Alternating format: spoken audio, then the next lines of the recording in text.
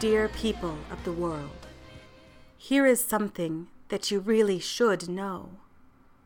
You need to know. I know, because I saw it. There was a woman who walked into her backyard.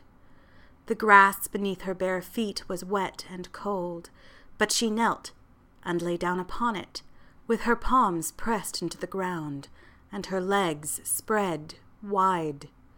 She touched as much of it as her finite body was able to. In her fenced-in yard, in the subdivision of her suburb, underneath the faint stars, she closed her eyes. I saw her. It was not quiet behind her eyelids or inside her ears. No, it grew louder and louder. There was the highway that breathed in and out with the sighing of cars just wanting to get home. There was the mosquito drone of a factory, miles away. There was the sound of a teenage girl gossiping into her phone, a dog barking, and pop music playing too loud. At least that's what I heard. Am I dreaming? Is this real? She asked aloud. Her hands felt the ground beneath her as she experienced her body being here, now. She opened her eyes and saw the light of her neighbor's house, saw the paint wearing away from her back porch. Details of reality all around her. Know this, people, she was not dreaming. Far from it. I was not dreaming either.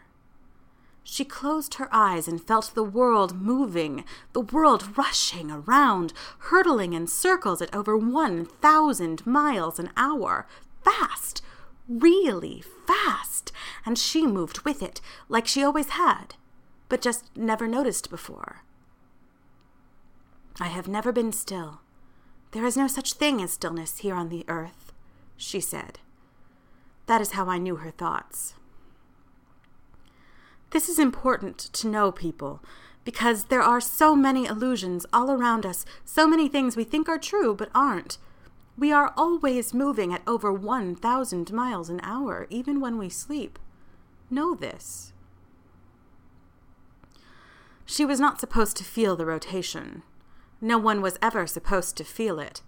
But sometimes people do. With this newfound knowledge of the world moving beneath her, she concentrated and let something else happen. That is, she started to float.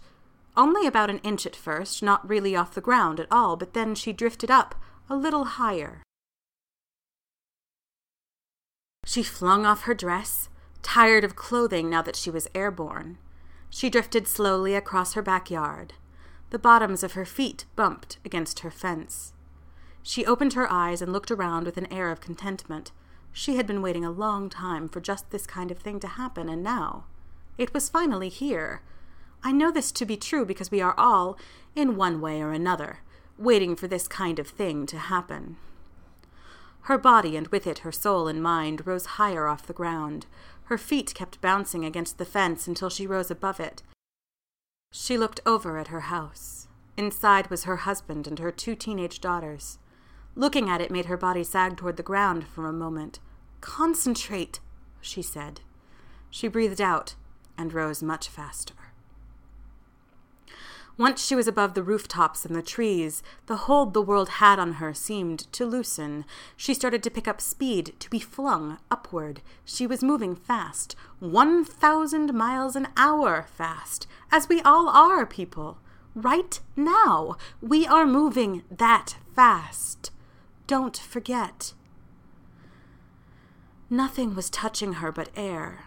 There was no connection to anything else, and even that grew thinner and colder as she rose, higher, faster, up above the earth so that she could see the curve of the horizon, then the edges of the planet, then the blackness that surrounds all of us.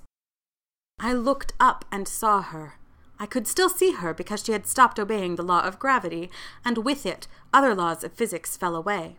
She did not look back, but stared up at the universe. For you and me, it's impossible to know what that looks like, what seeing the universe means. Not many people have really seen it, but some have. She became one of them.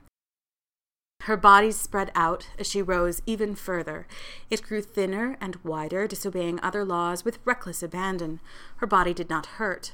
but felt like the natural state of being. She moved even further upwards. For one long moment she looked down and screamed, "What have I done? Where am I going? Where have I been?" I was the only one who could hear her. The questions slowed her down. There were no good answers to any of them. And she breathed out and flew even faster, leaving them behind. Her body wasn't like a body anymore, but like a strange scene from a movie, one of those foreign ones that makes no sense at all. People. You will see her picture on TV under the heading of missing person.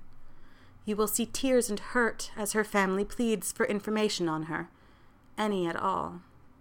You will feel sorry for them, for her. But there is something you must know. This was not a tragedy, though there are many tragedies. This was something afforded to very few people. And now, there is a woman, out there, above and beyond all rotations and consequences. She is beyond us all. She is free. Know throughout all your days that such things are possible, even if not very common.